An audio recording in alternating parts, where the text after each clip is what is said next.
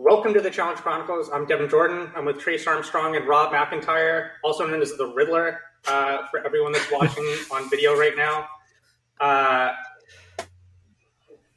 If you like the content that you're about to hear, you can sign up and become a patron at thechallengechronicles.com. Typically, we do about one extra episode per week, so hopefully we'll be able to provide you a lot of value for those $4 extra.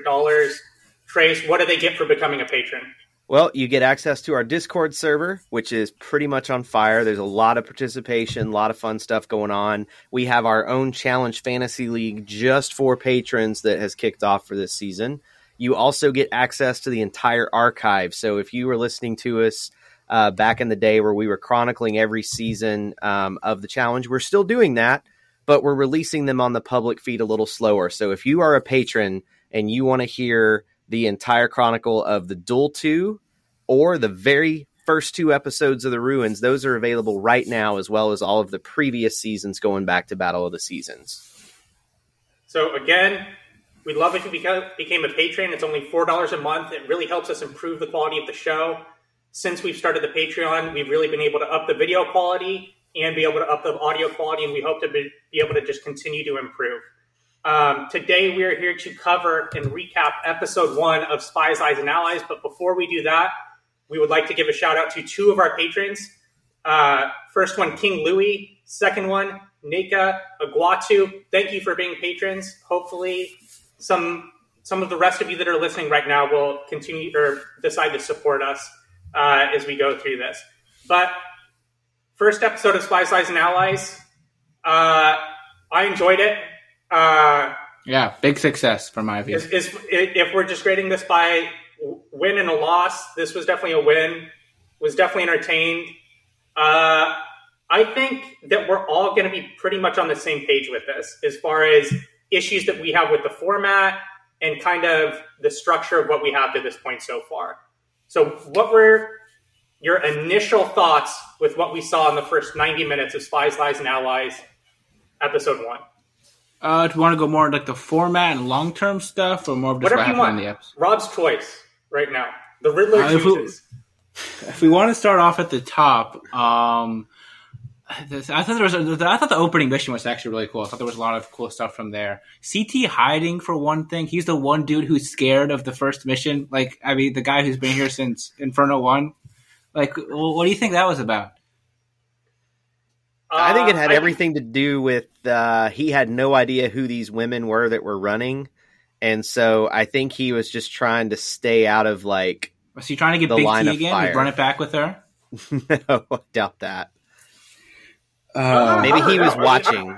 Who knows? I don't know if he would have been that upset with Big T, to be honest. I wonder if he would have rather had Big T or the person that he ended up with. Berna. Yeah. From scouting reports, I thought Berna looked pretty good. I think she's an acrobat coming from a Survivor Turkey. We've seen that translates pretty well. So I think that's a pretty good team he's got. That's a strong team.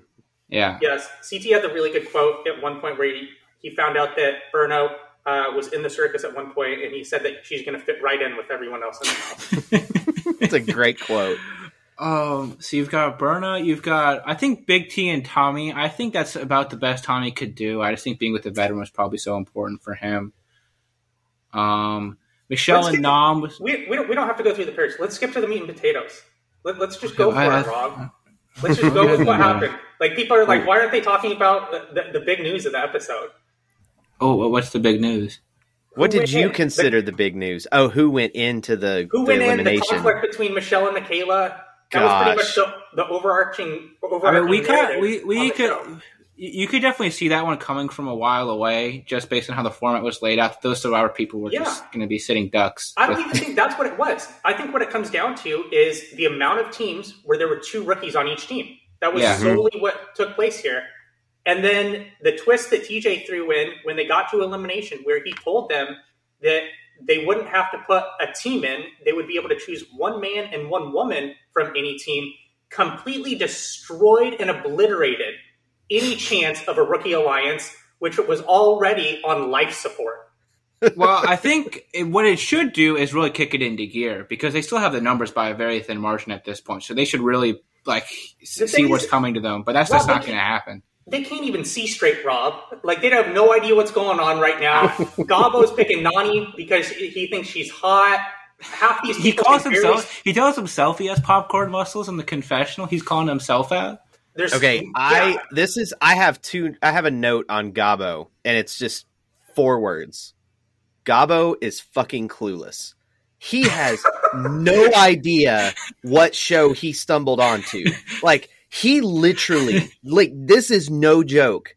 He has no clue what this show is. He has no clue what he's there for. He has no strategy. He's just there.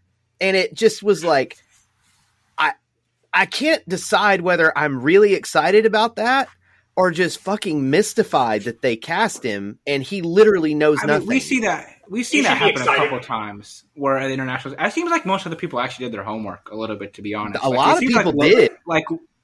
I thought so. Like Logan clearly had at least seen last season based on how he was talking about Anissa. Why do you say that? By the way, because he was talking about how she really likes to be with a partner who coaches her but coaches her positively. That could probably just be from things that he's heard in the house. I don't know if there's that could have just been him and Anissa having a conversation and then the confessional after the fact. So I don't know. It's possible, but I don't know. We saw Kyle telling other people in the house about Anissa earlier on in the episode. That's fair. To me, it came off like he had seen the last season. You don't think that they send them out the last season and then half them watch it? Dude, I wouldn't be like. I bet most of these people haven't seen the show before, really. Like maybe a few minutes here and there. Rob, you have to put yourself in the position of these people. These people don't give a fuck. They're there to get paid. They want the paycheck. Like the chance. I mean, if I'm in that position, I'm watching everything. I know you're not them though. Like you just said, put me as them. That's me. That's what I'm them though. But you have to then take on their intellect, Rob. Your IQ drops when you assume they have other things going on. I mean, make time. They got grills to sell on Instagram. Okay. It's true. Some fit tea to push. Anissa, by the way, is the first. I know we rag on Anissa sometimes, but first mission Maven. She's won 3 of the last 4 first missions she's been on. Well, and to go into some other mission streaks, Nelson is now 0-36 in his last 36 missions. He'll get there. You know what? This was. I had a.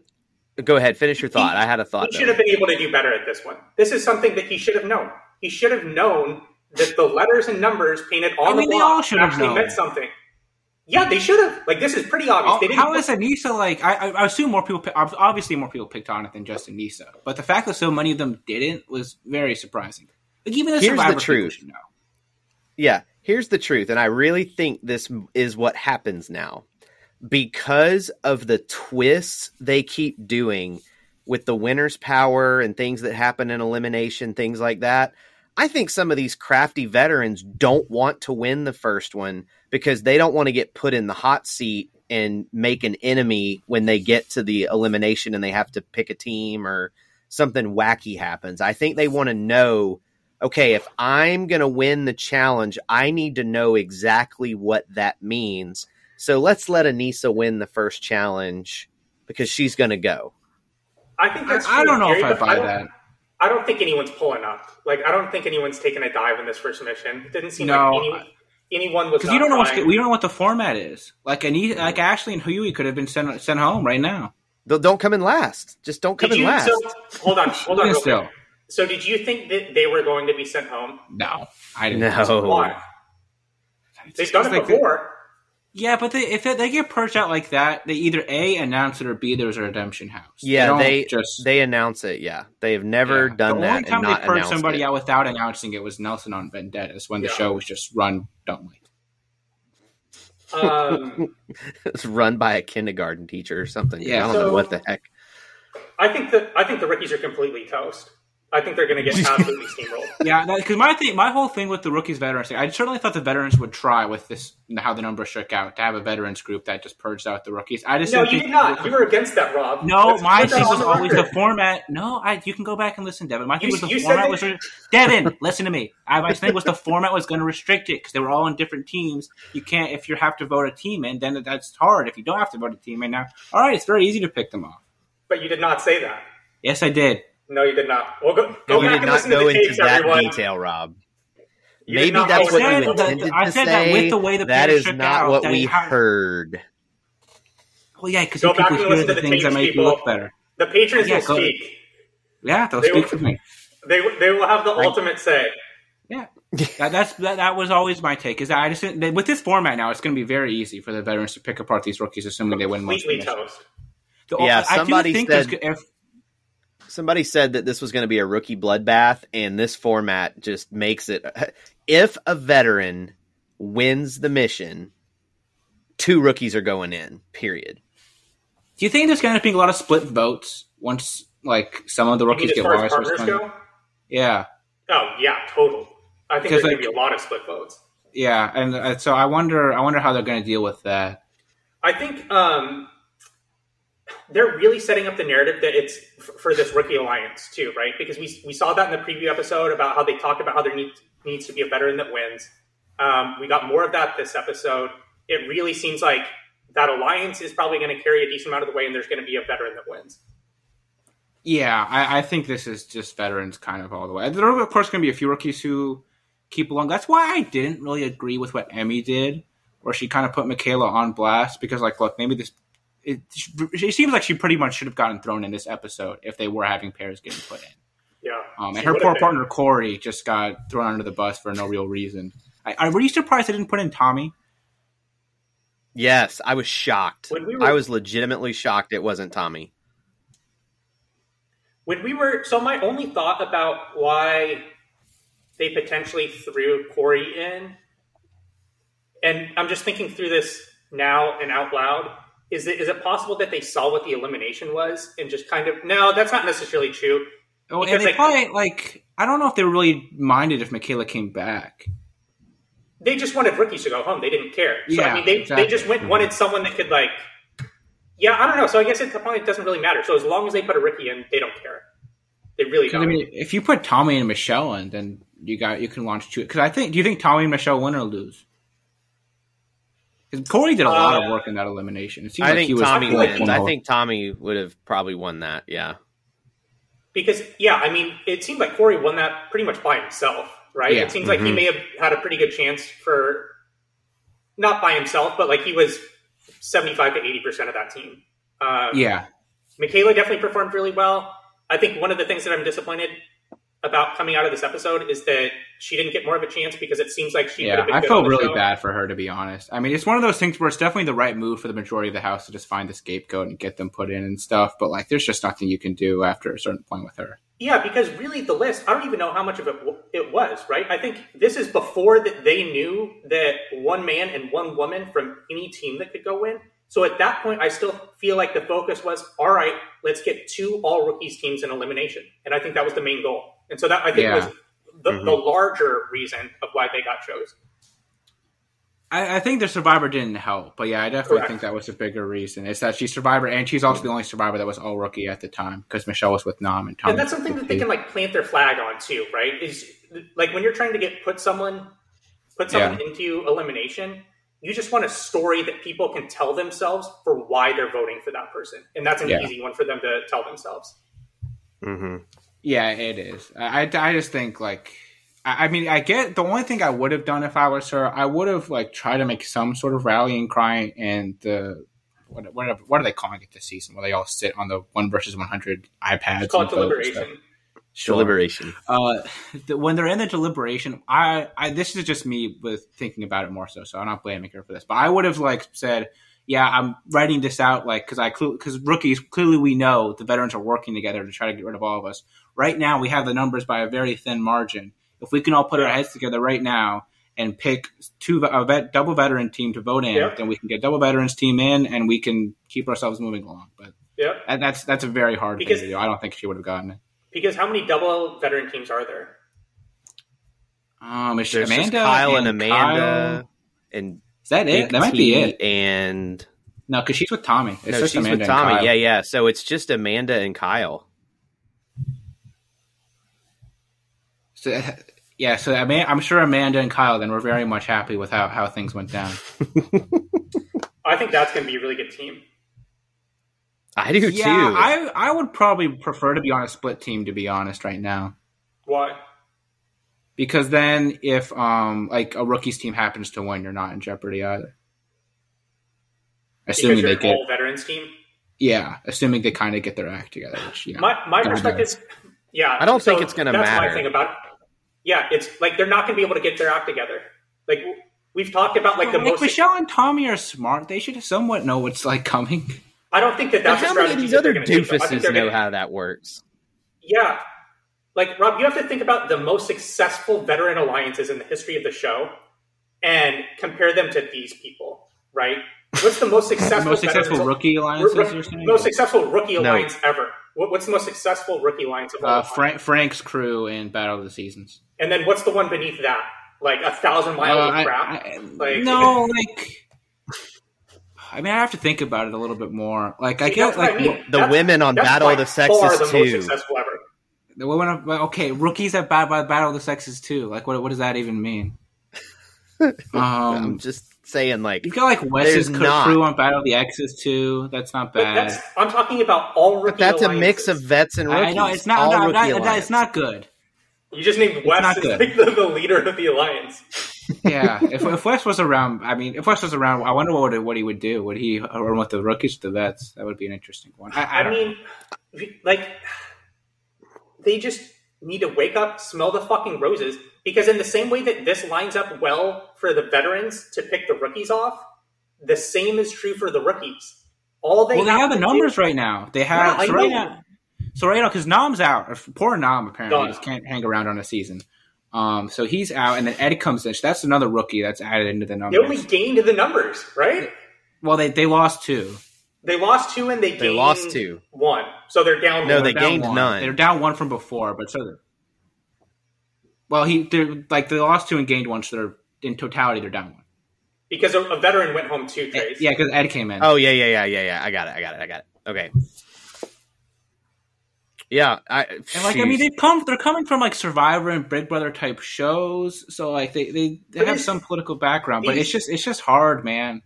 These foreign seasons of Survivor, is it like American Survivor, where it's very political and strategy focused? It's still certainly political heavy. It's not to quite the same degree. Like there's more physical aspects to it, but there is still a big political part to it. The challenges are the challenges they do are more physical in a lot of cases. Like Romania's is very physical. Australia's is more physical. So yeah. All right. Now that we've covered that a little bit. Let's get into the pairings, right? Let's go over what we think of the decisions on who chose who for the teams.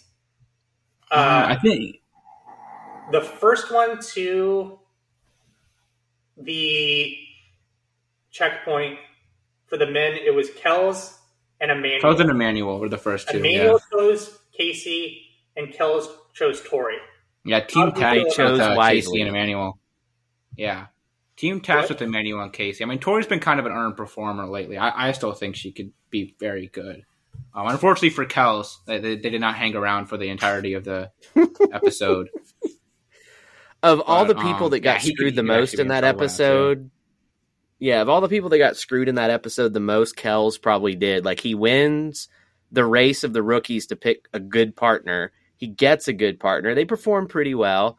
He does nothing wrong. He keeps his mouth shut, and now he has a way worse partner now.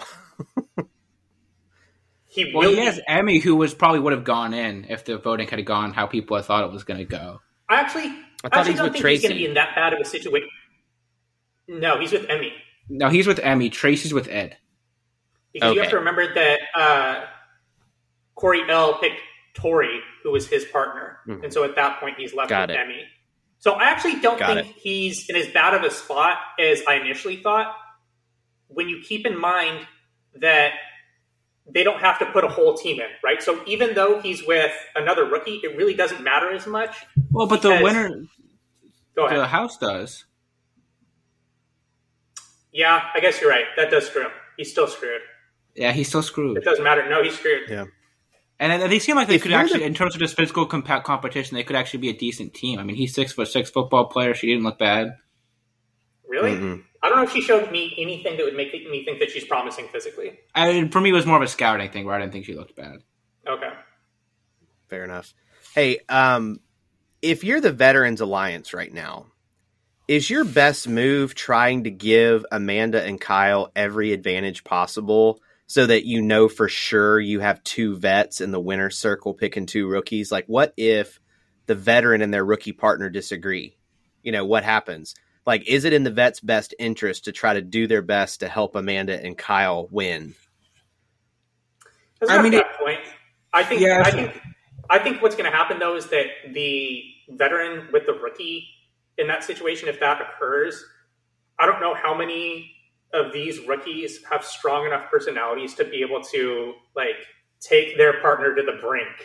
And, like, I don't know if it's strong enough personality as much as, like, mental fortitude of knowing what's going on. Like, I think I would say Gabo has a strong personality. I can imagine Nani will have the voice in that if that pair is winning a mission. Gabo, when it's time, first of all, they're never winning a mission. Like, I'm sorry. I mean, if it's a political one, I think Gabo's going with the alphabet strategy for who to put in if he has to choose. The Sean alphabet strategy. Hey, I voted for Anissa first. Oh, wait, she's in the thing. Okay. Like, oh my gosh. Like, I cannot tell you how hysterical he was to me, because even on the preview episode, he just had no idea what he signed up for. Or he's a good actor. It's one of the two. I lean towards he really has no idea what the heck's going on. I mean, he said, like, it's one, because if he knew what was going on, you feel like in confessionals, at least, we would see some, like, intuition then. I mean, confessionals, he's admitting he has popcorn muscles. Yeah. Is this the cast of the Jersey Shore? Which he probably already knows because the show he's on is Warsaw Shore, so, same name. The self-awareness to admit that you have popcorn muscles, I applaud. I mean, really, he should be admitting it on in front of the cast to see if they will take him along. Then might give Tori flashbacks. I don't know. You might want to avoid that. But okay, so one thing that stood out, and I have to bring this out now. Coriel's outfits are just unrivaled. I don't even know what to say. When he showed up near the end of the episode, there's no one that has dressed like this man on the show before. Dude, and I don't know, man. What about I can have throw you some, ever? I'll throw. Look, I can't have it right now. I will throw you some outfits, and we could have an whole episode on this. I mean, Jordan we're talking about in totality, right? Yeah, in totality. He's just getting warmed up, right? I think this will be consistent throughout the course of the season, and we're even talking about from the preview episode that aired on Monday night, where I told you guys that what he was wearing was outrageous. Tell me I was wrong. You weren't wrong. The red suit followed by that weird T-shirt that looked like he had like V I've ever seen, and it had like a curve on the V too. Like it was like 2 boobs and then like a V in the mid. It was so bizarre. And then tonight he's wearing leather overalls with a see-through mesh shirt. Like Ammo wore outrageous outfits, but that was like. I think Jordan still has the crown for his total madness outfits. The thing is, though, that Jordan is toned down at times, too. He doesn't do that every time. I guess that's fair, because Corey's pitching heat every single time he's somebody comes up to the plate, whereas Jordan would take a few batters off. He knows what he's doing. No, I'm here for it. Like, I am always about the boldest outfits. For me, confessional outfits should be the boldest outfits you can throw out there. I don't want any of these West sweater vests. Yeah, and that's the thing is it's brilliant on Corey's part because he is dressing the way he is. He's going to get confessional time because he stands out. He really stands out. He's well-spoken. He's well-engaged. He actually seems to kind of know what's going on with the game. Yeah. Like you can tell he watched some of the seasons before he showed up. So solid physically to this point. I think he's got to be. He's probably the first episode like MVP in terms of actual performance on the episode, right? I thought he did a pretty good job on that elimination. I'd have to think about it. I think he was really good, and I think he has. I think he was really good. I think he's got a lot of potential. As far as who the MVP of the episode was, let's think about it. Let's marinate it on a little bit as we continue to talk through this. Yeah, I got to marinate. That's a tough. I think we can say it's not Huey, right, for the MVP for this one. Yes, we can definitely say we have to talk about this. Could we have come up with a better pairing than those two? No, those two. I called it in the previews that he was going to be like a smaller British Josh. I guess he's from Ireland, so it's not really British. It's a British show. But I mean, did you guys see what he did wrong with the safe? Because I actually think they got it right kind of early. But did you see what he did wrong? No, what do you do wrong? So he was trying, they're on the knob, he kept trying to turn it, and he's like, it won't turn. And then eventually you see him, he just pulls it. You don't turn it, you just like pull the knob like back, and he pulls it and it like opens right up. And he like just pushes the safe over. And it's just not having it. But yeah, that's if they can hang, that's gonna be an explosive pairing. Oh, I don't know. I feel like this is hanging on by a thread. This has potential to be a potential someone goes home for slapping the other. Like, you get the two of them drunk far enough in the season and they still hate each other, there will be physical violence, because it seems like it's definitely going to be one of those like pairs where they love each other 1 second and then are just at each other's face the next second, right? Definitely. Because that was even what we saw right when they were back at the house, right? They were all together. Ashley was telling him what to do in deliberation, and then she was like, pretty much like said something like, "I'm going to kill you if you do this," or something like that. I think I just think she's going to kick him under the bus the first chance she gets. Like, once Amanda just like wins the mission. I mean, probably, but like once Amanda, apparently he boxes. So, but the thing is with boxing, that's weight class mandated, and unfortunately the challenge is not. Will he be the points per episode king of fantasy this year? I mean, Michaela and Michelle both put in very good performances and desperate efforts this episode. Yeah, but he and Ashley are definitely going to both be putting up the numbers. You know, like if Amanda wins a mission or Nelson or just somebody Ashley's friends with wins a mission, she's like, hey, you know who might not be a bad guy to pick? Yeah, I mean, it seems like something. Go ahead, Devin. I'm off topic from where you're going. I'm a little off topic too, but related to what Rob just said in a slight way. Amanda seems like she's in a golden position right now. I think that Amanda, Nelson, Ashley, like that whole group. I know Ashley's got especially because it seems like she's going to kind of be the bridge with the Big Brother Alliance too. She's going to try and bring them together slightly. It seems like they might be able to just coast to the end. That like love triangle dynamic where we've got Nelson hooking up with Ashley now, and then Amanda's friends with both, but then Amanda's hooking up with Fessy, who's bitter enemies with Nelson, and then Nelson's best friends with Hunter, who got screwed over by Ashley. Like, I mean, if we could just bring Hunter into the mix, we're looking at quite a situation here. They should have cast Hunter, to be honest. I mean, I think how are you not bringing in Hunter instead of Ed? Ed brought a lot of energy, so I like that, but.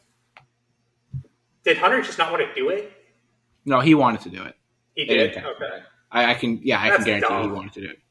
That's dumb. He should be on. Especially now that you know we're going to have a problem. I would like, we know Amber B appears in the trailer, so she's coming in at some point. Like, I think there might be an opportunity for them to use a couple alternates here. So, in fact, he's not getting called off the bench in I don't know where he lives. But. So, outside of let's get into the format. All right. So, outside of being able to switch partners if you win elimination, what do we think about the format in that the winner of the mission gets to choose one pair to go in, or gets to choose two people to go in elimination, not necessarily on the same team, and then the rest of the house has to vote one single pair to go into elimination as well?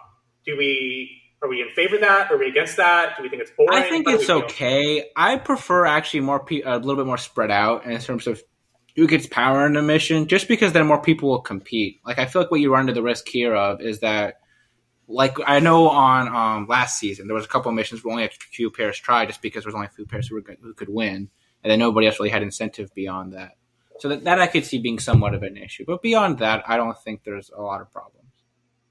I do really like actually the double eliminations. I think that will help the pacing of the season a lot. That was what I was going to bring out, was that. Like, just the fact that we're getting rid of two people, that's going to help this season feel like there's momentum behind it, and it's good.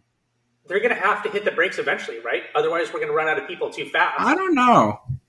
Because we were getting rid of one person per episode last season, right? How do we know, though, that they're not going to break up the pairs and it goes individual at some point? Right? That makes it seem more likely at this point. Because, Rob, think about it. We got rid of one person per episode last year.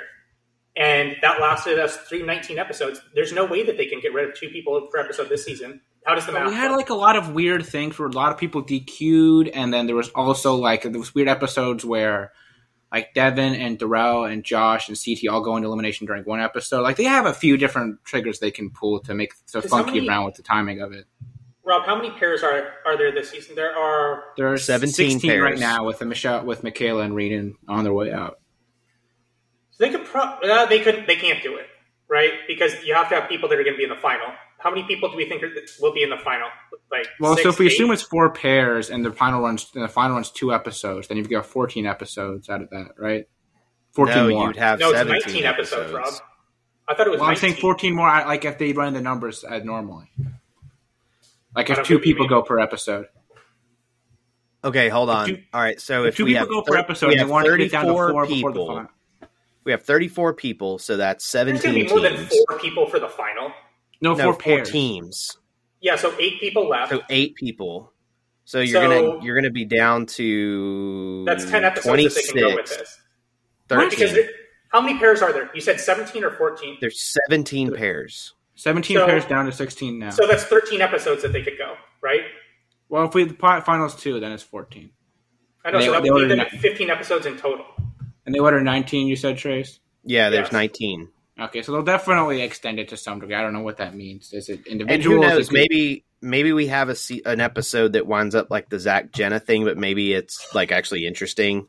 It's split over 2, and maybe they have a couple that are individual eliminations, but like they could have a couple individual eliminations, but not all individual eliminations. I don't know. They have plenty of different ways they can get it to the number of episodes they want. Like they'll figure out a way to do that. I'll give them credit. There was only one point in this episode when I thought to myself, they're stretching this too long. And I think it was about it was like about it like the halfway mark. I'm like, man, I was like looking at the non-existent watch on my wrist, being like, let's speed this up. I was pretty into all of it. I didn't think they stretched anything. I know a little bit after that, it started to pick up again, but there was, I feel like, definitely a lull in the middle of the episode. There was a 5-minute lull, and I will allow a 5-minute lull in a 90-minute show. So, Trace and I were talking about beforehand. Do we want to talk about the shutdown stuff? Yeah, so let's dive into this. So I noticed that they're not going to address that they had a COVID shutdown because Nam went home because of the COVID shutdown. I don't know if he tested positive or because of the scheduling of the show getting pushed back. He went home because of the shutdown. So there were several different outfits by different people in the confessionals. Like Rob counted like Nelson had like 4 or 5 different outfits in the confessionals. And so they either pulled from a lot of different places, but it feels like there was a lot of skipping around, if you know what I mean. Like it felt like it was a little choppy in the middle, and that might be why there was a lull, is they had to have a weird transition to get them, because it feels like the shutdown either happened after the mission before they voted or after they voted before the elimination, because there was something different in that time frame. Well, you also think about it. So we have Michelle and Logan's birthday apparently happened in this episode, which is one night. You have the other night where Emmy finds Michaela and Renan and the Survivor people with the list. You have you have 3 different hookups happen. Like you have so many different things happen, or that would seem to all each occur possibly on separate nights, that I think it would make a lot of sense that we have the mission, then we have the shutdown, and then whatever happens. Yep. Yeah, I mean, it seems like there could have been as many as 5 distinct nights going on in this one episode. Yeah, really, it does. Who knows how many? There's no way to tell. And I also noticed they didn't picture Lauren, Josh's partner, at all. Yeah, I feel like there were some people that got no screen time, or pretty much. Yeah, like Lauren Coogan got 0 visibility, like period, it seemed like. Who was Corey L's partner, too? Oh, that was Emmy. Or no, who am I thinking of? Who was Corey Wharton's partner? The one that was left without a partner at the end. Who was Nam's partner? Nam was with Michelle. Jeremiah was with Tasha, but I thought Tasha got it. Jeremiah didn't get much. Who's the other woman, or who that was left without a partner at a certain point from Germany? I think. This is how memorable she was in the episode. This was her only line, I think. Well, Tracy didn't. Tracy was Corey's partner. Or was she Corey's partner? Or was she somebody else's partner? I don't know. I'm still trying to learn these people. So I was Tracy and Bettina. I keep getting confused. I think. Do they have the list of this up yet? We really should have gotten this before the episode. It's on. Did somebody put it on Reddit? It's got to be on Reddit by now. Yeah, how does nobody have this up yet? Come on. And who is somebody has it up? I guarantee it. Well, Bettina was Corey's partner, Corey Wharton's partner. And then who is Tracy's partner? Here, I'm pulling up Reddit right now to see if I can. Was it Devin? Devin was Tracy's partner. That's right. Oh, and yeah, she's that's what it with was. Ed at the end of the episode. Okay. Yeah. I thought they spread it out kind of evenly beyond that. Jeremiah didn't get a lot of screen time, but look, they're not going to give everybody a ton of stuff. There were definitely some people that just even after watching this one episode, referencing back to our fantasy draft, which everyone can go listen to, still relevant, I would say, at this point. Devin and I both lost one this episode. Actually, I guess Devin, you lost two. Now I'm two, right? Yeah. Oof. Does that count as an injury exit? Has to, right? I don't know. I don't know what happened. I'm gonna have to. People are gonna be very upset at me with your way to go on this. Well, Because I mean, it could just be he left. It's possible, but he technically went home because of an injury, right? Because what would be the injury? That there was a COVID issue and they had to slow down, right? Well, but like, I mean, I don't know. I'll have to send some messages to some people and figure this out. But people will not be happy with me. I'll be having to deal with a lot of angry emails, unfortunately. What was I going to talk about there? What were we talking about? We were talking about... Well, you said some people hadn't been shown at all. Oh, that's what I was about to say. Is that even after this first episode, there were some people that appeared that even through the minimal, like the small amount of time that we saw them made me think, well, that person should have gone a lot higher. Or that, wow, I wish I would have gotten that person. When they they were essentially freely available. Emmanuel being one. Yeah, he went pretty late. I priced him way too low in the fantasy game too. He seems like he'll be very good. It's just hard to find with the cheap guys to go to. On our weekly fantasy league, I did pick Huey though. I had a good squad for this week. Yeah, man. He's just going to be a ball of action for as long as he can hang around. You know what's interesting? Hopefully he hangs on. He seems like he's going to be good. Yeah, I did think Michaela really took the loss as well as you could expect, though. Like, I did really like Michaela bringing out the list of lessons she had in the confessional afterwards. So I thought that was pretty funny. This is the thing. This is the exact same reason why she was sent home from Millennials versus Gen X, too. She was sent home from Millennials versus Gen X because everyone perceived her to be overly strategic. There was a moment in the show, in the episode that she got sent home, where she pulled some people aside and she was putting seashells on the sand and pointing out the numbers and the strategy that they should take. Pretty much the exact same thing that happened this episode. That is crazy that you mentioned that now. Yeah, visual learner is apparently not very popular on reality competition shows. It's just completely different when you put it on paper, right? It's one thing for you to be able to talk but you see Laurel's always walking around with her lists. I know, but people are afraid of Laurel. Come on. I mean, she does also typically put in after she does that, to be fair. She's she's Laurel. Yeah, well, Michaela isn't quite Laurel. Let's be real. Yeah, not yet, at least. Yeah, I mean, I wish she would have gotten an elimination where she was able to show her true ability a little bit more, right? Like, you could tell that she was kind of hard to see what happens. That was one of my biggest complaints with this elimination. It was kind of tough to tell what was going on because you couldn't tell which direction everyone was trying to go. You couldn't tell how they were supposed to push them off. I feel like in theory, it sounds good because it's one of those. There's not a lot of luck involved. Very small amount of luck. You're either stronger than the other pair or you're not. Because the thing is, even with this one compared to the ones in the sand or the CT Johnny Tyler one, I feel like even those you can use a little bit more tactics of trying to get under the person. This one I feel like it's so much harder to if you're seated down already and you're sitting like that. I think it just becomes full force. For sure. One thing I noticed, changing the subject, the cast had more fun in this one episode than in Total Madness and Double Agents combined. Yeah, they seem to be having a good time. I don't know about combined, but they were enjoying themselves. That was one of the things that we both agreed on in our was that a Patreon episode? Yeah, that was the one of the things. Was this one of the ones where my connection didn't work? That was correct. Where you got kicked out of the building, yes. The last episode that we did, Rob was on momentarily until he got kicked off, and if you want to know why he got kicked off, go subscribe on Patreon and you can listen. It's more complicated than I feel like it's been portrayed.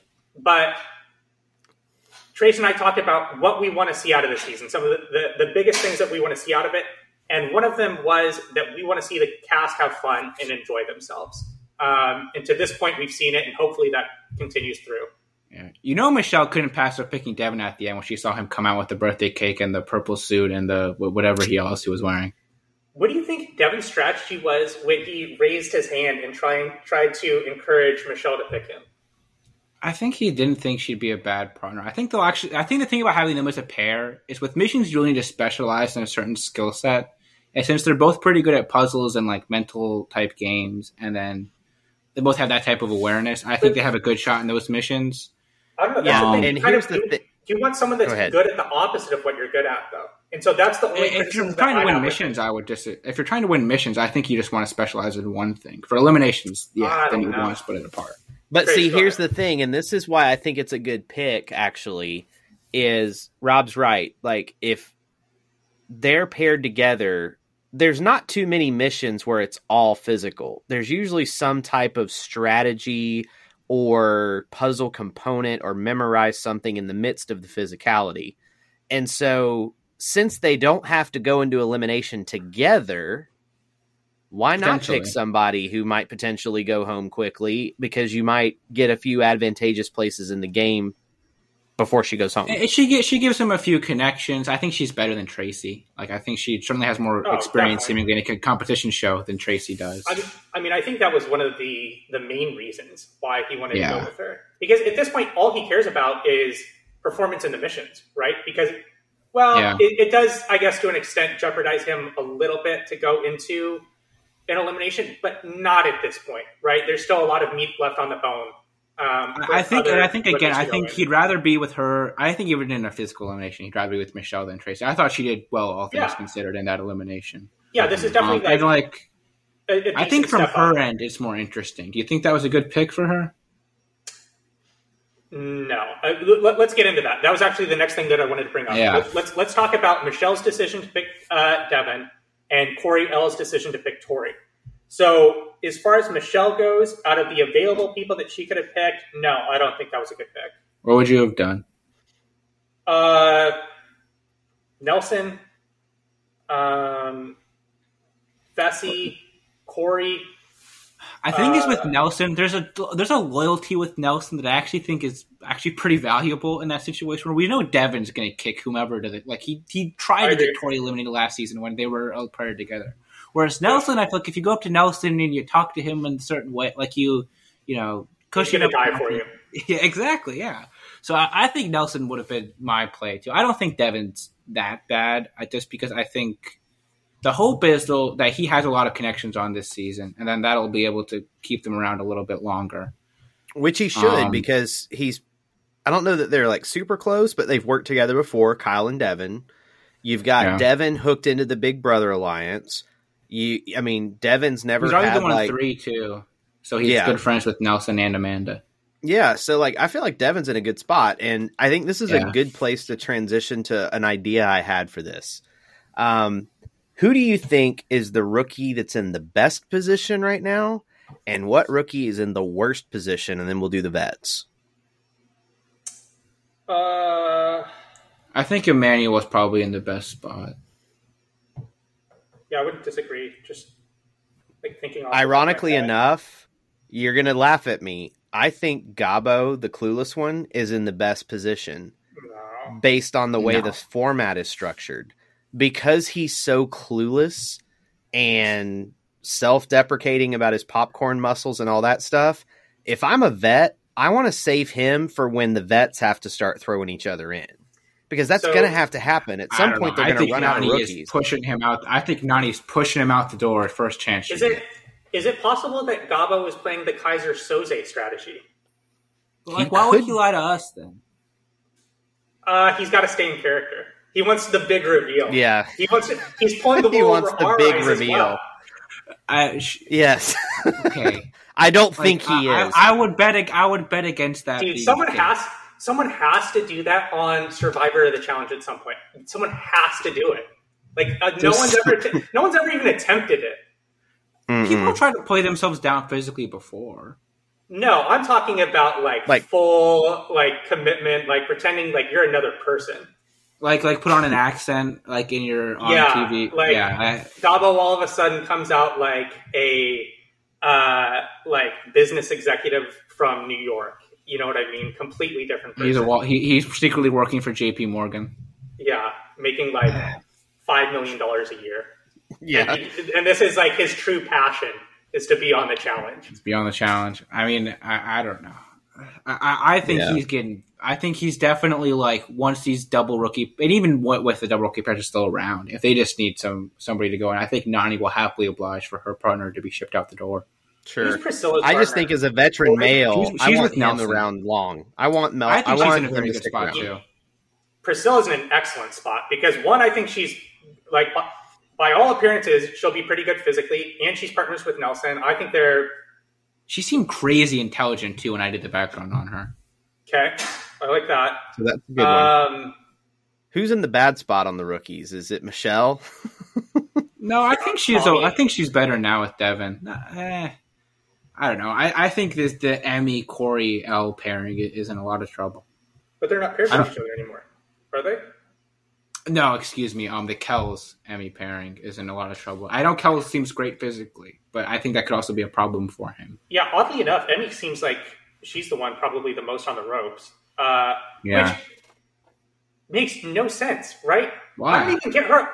No. I mean, so from this perspective, why does she decide that she wants to spill all the beans against? Yeah, I don't get that. I think that's a terrible move. And she's acting like she's the champion of the episode. Like, what is she doing?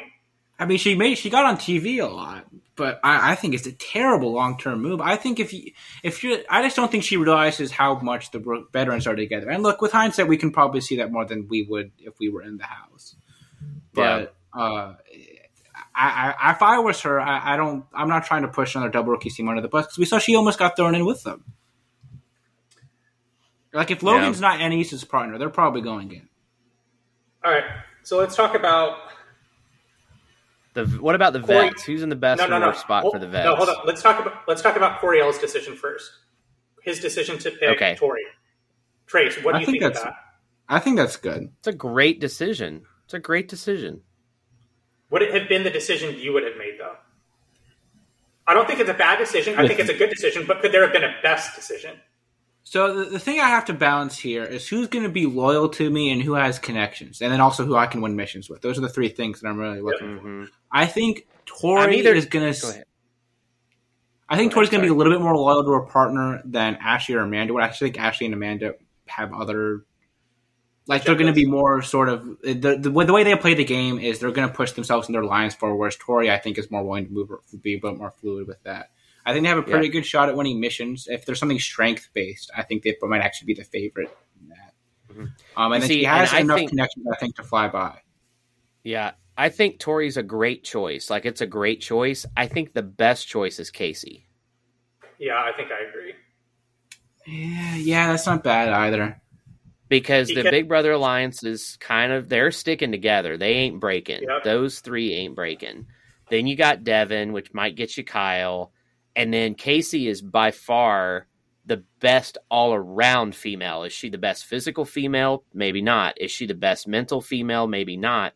But she's a solid B+ in both of those. And so I would rather have someone who's more well-rounded and loyal than someone who maybe is a great physical competitor but is a complete train wreck on puzzles and ruining the strategies. They won't shut up and stuff like that.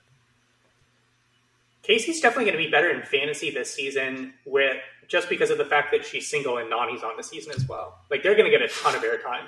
I think probably, but we have seen sometimes if there is just kind of a stable couple, they'll just have like one or two scenes of being a couple, and that's kind of it. Like with Cara and Pauly, they actually didn't score. They scored fine just themselves, but they didn't show them like as a couple that much because they were just... The difference though is that Nani tends to be a hot mess at times. And so like she will do things like throw noodles at people, you know?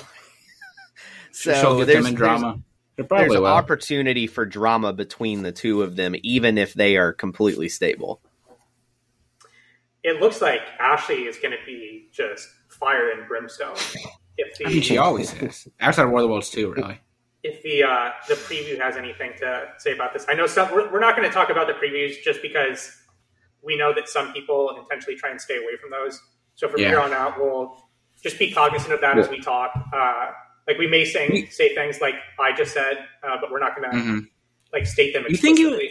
Do you think it was interesting how much time they gave to the Nelson Fessy feud in this episode with how much stuff happened? I mean, I didn't think they gave more than I thought they should. I didn't think that they did it a crazy amount. I think they have to bring it up because it's going to continue to come up. I think this is going to be one of the more present narratives throughout this season. Yeah, and the fact that it was a very contentious conversation that came directly out of the previous season. Like if it was a longer break between this incident and this conversation, they might not spend as much time on it. But because it just happened on the last season, and it like Nelson was fired the fuck up. Like he was very emotional about this situation. And we had talked about this last episode too, about Nelson's approach and what we thought about it. I think Nelson trying to put on a facade is like just not a good long-term plan. Which is outside of his abilities. Yeah, it's like, just not like it's just not like who he is. Not capable of it. Mm. I mean, maybe like he's not. On Invasion, he like dupes Shane and Corey in that one elimination. He dupes Corey. He dupes Shane too. Just said here. Well, he dupes Shane and Corey. Yeah. And that's he gets in a pool with him. Name what other. The difference, though, is he was has done anything approaching that level. And while you think, Trace, go ahead, continue with what you were going to say. I was about to say, though, Nelson was an unknown entity for both of them in that season. You know what I mean? Like Nelson, Corey and Nelson had hung out. Yeah, but like on the show, in terms of playing the game, like he was an unknown entity, and now you kind of know that, like, okay, when push comes to shove, he's going to go. But then you also have to factor in that Nelson and Corey act like brothers now, whereas they were still just getting to know each other back then. So it's like, if he gets mad at me, okay. I don't think he would do that to Corey now. I'm just saying we've seen him pull some Machiavellian tactics before. Maybe he's got it in his back pocket still. Yeah, perhaps. All right. What else do we want to talk about? What vet's in the best spot? What vet's in the worst spot? I think they're all sitting pretty good. I guess Big T might be in the worst spot, like just because she's with the Survivor alum. Because you guys were talking about how the rookies like came prepared and were ready to play. They're in complete disarray right now. That's what I was told. That's what I was told on the previews. I think a lot of rookies, when compared to past rookies, okay, like let's throw this. You can't take a rookie and say they came to play and expect them to perform like a veteran. However, compared to other rookie classes, there are several rookies that showed up knowing a little bit about the show and knowing enough that they're gonna hang around at least a little bit. Whereas some of these rookies, none who know each other, which I think is a problem. So you know who's someone, now that I'm just looking at the people on the cast, someone who got a shockingly amount of low airtime this episode for his standards? CT. Kyle? Yeah, Josh. Josh was almost invisible this episode. Josh was invisible. Well, that's what I was saying is that Lauren wasn't on the episode at all, his partner. So this could be COVID related. Yeah, I think there could be a situation there. Like, I don't even remember them being pictured that she like broke him apart. Yeah, I just got that they were partners through the process of elimination. Really, that could be wrong. Who knows? Although it's so interesting when I was thinking about the vet that's in the worst spot right now. Ironically enough, I think it might be CT right now. Like, I could see it being CT. Why is Kyle going to trust CT? He's not. Why is anybody going to trust him? I don't know. He's just so got the biggest pedigree, and there's none of his like. He just won the last season. He's just like of a different breed than everybody else. He of all people on the veteran side should be trying to champion the Rookie Alliance, right? He should be the West, right? He should be, like. He should re-inhabit the role he had in War of the Worlds 2, where he was like the Papa of Papa the Don UK team. Yeah. Yeah, for sure. I think that his best play, though, is if he can last until it's all veterans left, they ain't throwing him into elimination because nobody wants to go against him. So the only way... You don't want to go against him in a final, though. Yeah, you don't exactly. have to go... But you don't have to go against him if you put him in. And that's the thing is I think we're in a situation where you might see them try to figure out who the strongest rookie is and throw CT in against him. Like, I don't think believe me that calculated with it. I think that there'll come a point where the winning team is like, we don't want to face CT in the final. We're going to just vote him in once there's just not as many rookies to pick off. Is this a season where we maybe get like a big elimination between like a CT and a Nelson then? Maybe. I just think Nelson's going to be kind of in a pole position here. Yeah, so has it become something where maybe you see you don't think so? He's the one that's literally being antagonistic against the Big Brother Alliance, and I think the Big Brother Alliance will still continue to be in control. I'm still a fade on Fessy. I think in the Nelson-Fessy feud, Nelson's winning that feud this time around. Why would you think that? I think he has more connections, friends. And I think he has more of a positive... All right, so Fessy essentially has those 4 people in the bag. Like, they're in his back pocket. Who? He has Casey, Josh, Devin. I think Devin's picking Nelson over Fessy. I don't know, dude. Same already the one season. He didn't like Fessy at all last season. You can say he's a Big Brother Alliance now. Amanda's picking Nelson over Fessy. I don't know, dude. I'm just not worried about it. They've worked together multiple times. Of course they are. I think, do you want to make this bet? Let's have this be our first bet. I think Nelson makes it farther than Fessy does. I think he places higher. Okay, I'll bet on this. There we go. That's what I like to hear. All right, is it our standard $10 bet? $5. I kind of want to do more. What? Standard $10 bet. No, it's got to be at least 10. Well, $5. What are we I think there's a lower probability here. Like, I don't think this is like 90% chance that Fessy's going to make it. Well, what do you think the percent chance then? I don't know, somewhere like in the 50s. Like, I'm not let's not play this off like I'm like super confident about this. Like, I think that there's an edge there for Fessy. Well, you did seem so much surprised when I had said that I thought Nelson was in a better spot than Fessy was. It's just Nelson has name the amount of times that Nelson has been completely in control of the game. Invasion. That's essentially what you're saying is going to happen right here. Yeah, I don't know. I'm not saying he's going to be like Sun Tzu, like moving chess pieces around and stuff. I just think he's got a lot of friends who are going to be in power. Amanda and Ashley can do the game planning. He's just there. In the same way that Nelson is not capable of being in control of his emotions and not showing Fessy that he's upset with him, he's not being in control of the game and being a strategic mastermind. I'm not saying he's going to be a strategic mastermind. He can be like Ashley and Amanda will do the plotting and Devin, and then Nelson's just there. He just hangs. Okay. All right, what else? The image in my head of Nelson in a Sun Tzu, like ancient Chinese outfit, moving Chinese chess pieces around, made me laugh. That just really made me laugh a little bit. I have all my chips in the Nelson bucket for this season. That's my big play. Man, all right, that's a fair bet. Yeah, like if I'm going all in on something, I don't know if that's what I would go all in. Well, who are you going all in on then? Amanda. You think it's Amanda's season? Yeah, like who? If you had to pick between the two of those, who would you pick? I think I'd still lean Nelson, but I do think Amanda's in a very good position. Oh, and this will transition. I'm leaning Nelson because I think even though Amanda's in an amazing spot, I think there is a higher chance of Amanda somehow going into an elimination versus Nelson. But I think Amanda I really think being in a double VEP team, especially being the only double VEP team, really is not like an outstanding position. Just because if by chance the rookies can get it together or for one vote or something and a few stray votes come their way, then they're in trouble. I agree. Well, they better get it together quick. Yeah, that's I just think the probability that the rookies can get it together is super low. It is very low. Because here's the thing.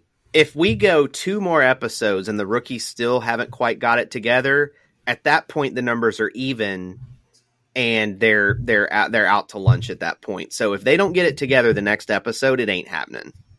All right, let's let that transition into power rankings for this season. For the first episode, we're going to do this again. As much as we hate doing it, I love doing it. I love doing it. It's just it gets hard at times.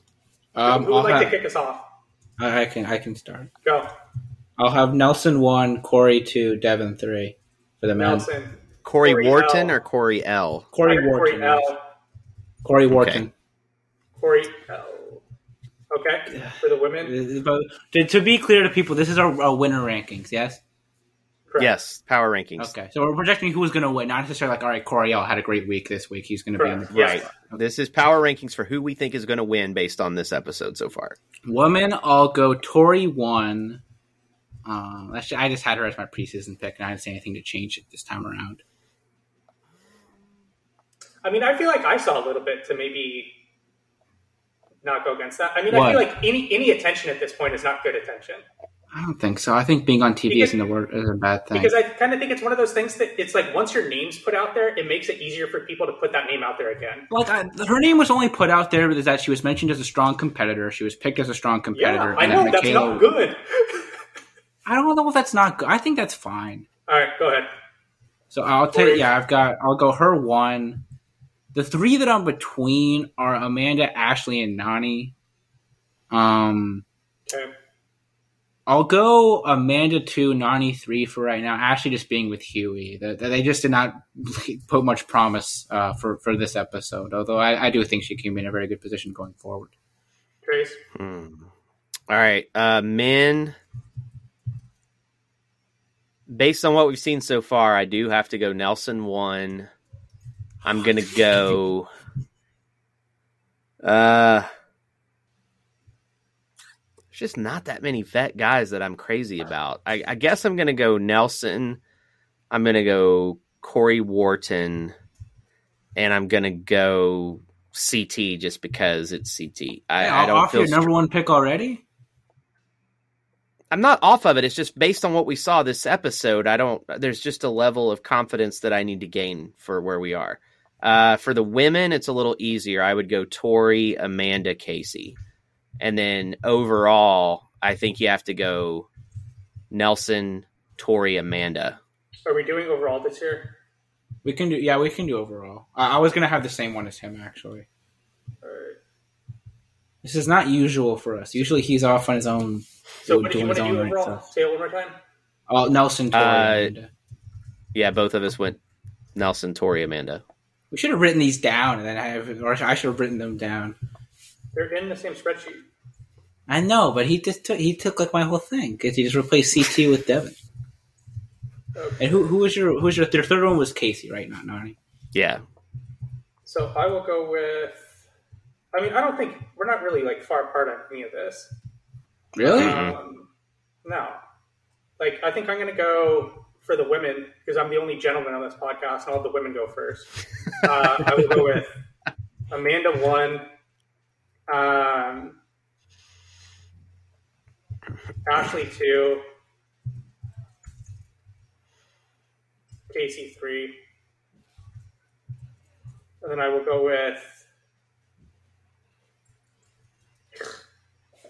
I don't feel good about any of the guys, to be honest. Like, don't you feel before I get my answers here? Don't you think I feel good about mine? Don't you think that there's? Like I don't feel strongly. Don't you feel like there's a more even split for the men than there is for the women? In terms of competitive ability, position, or just everything? Probability to win. No, I feel good about it. I feel it's wide open.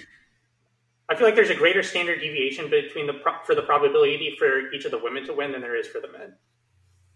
I actually would go the other way. I feel very good about Nelson 1, Corey 2, and then Devin. And then below, like if I had extended below them, I'd actually be a little bit sketchier on it. Like I'd probably be looking at like Kyle, CT, maybe a rookie, but like Emmanuel. After them, I wouldn't feel great about it. I wish we would have more than like zero amount of time to think about this before we get on. Or at least for me. Yeah, you're the West Coaster, so.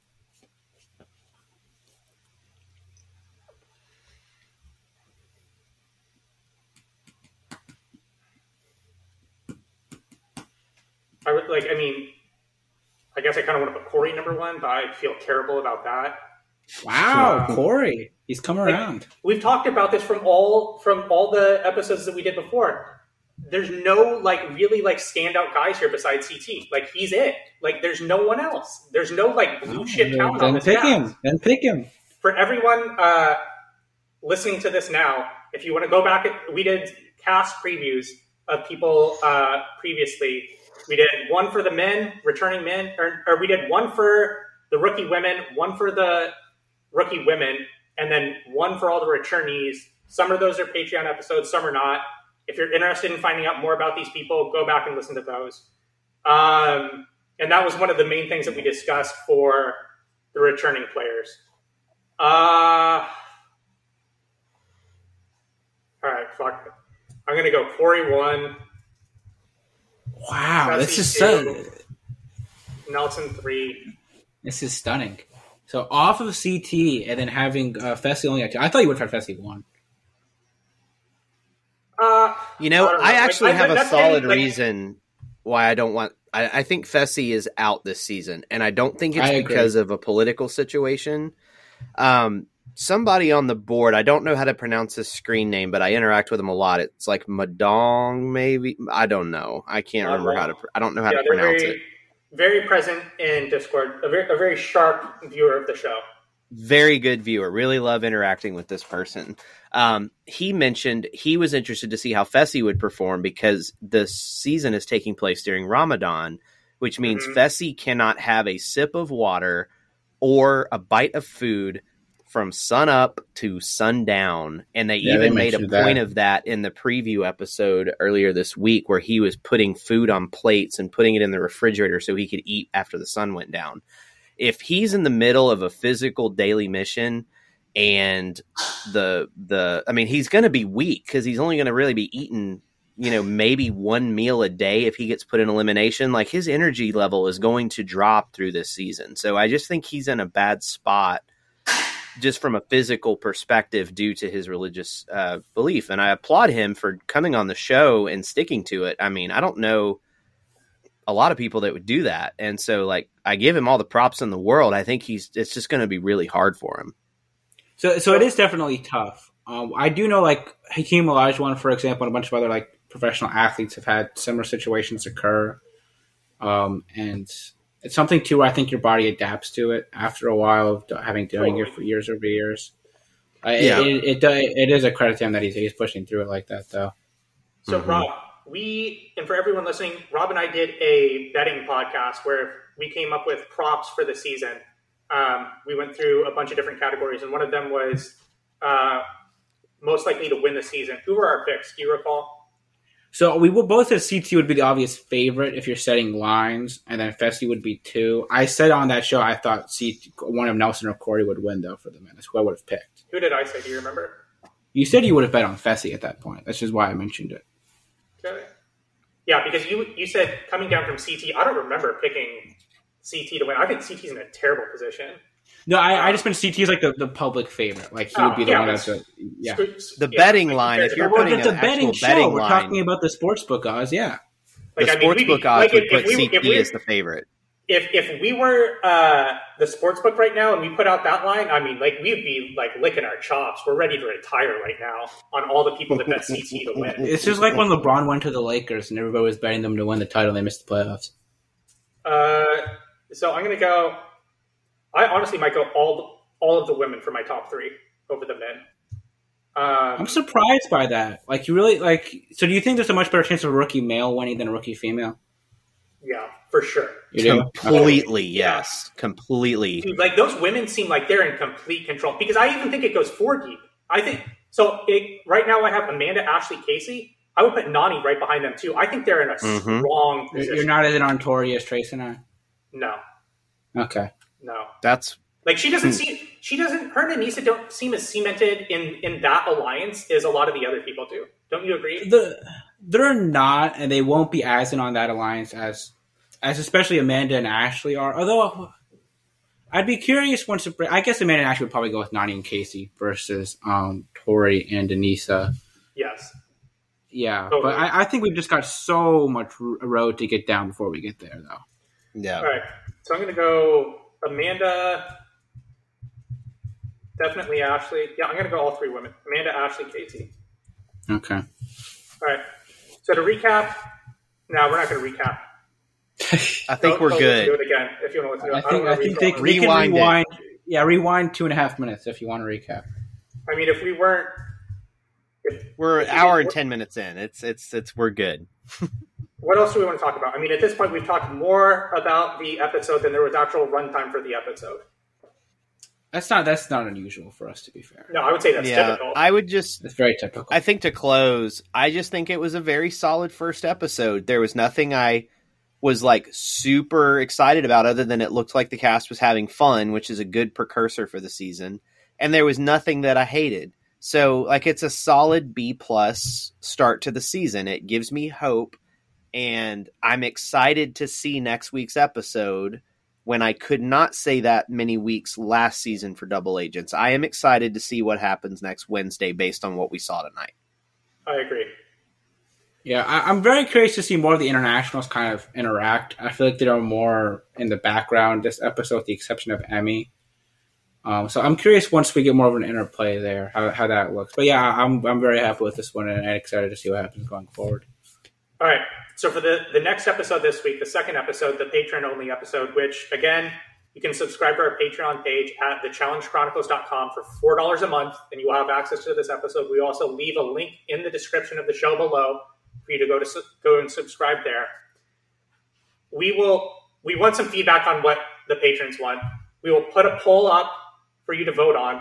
We're torn between doing more content related to season 37, or one of the other tentative episode ideas was that we would continue our best episode ever series and do an episode on Benedict Laurel from War of the Worlds 2. This would be the second episode in our best episode ever series. If you want to listen to the first episode of that series, become a patron. You can listen to that. It was on rookie moves from Gauntlet 2. Very strong episode. Incredible episode. We don't know how many of these episodes that we'll do, but that's pretty much what we're in between. More season 37 content or that best episode ever. Benedict Laurel also includes a list that ends up going disastrously. So we won't even. So what we will do is the survey that we will put up won't even necessarily be between those two episodes. We just want a more general idea of what people want for these extra episodes. Do we want more season 37 content?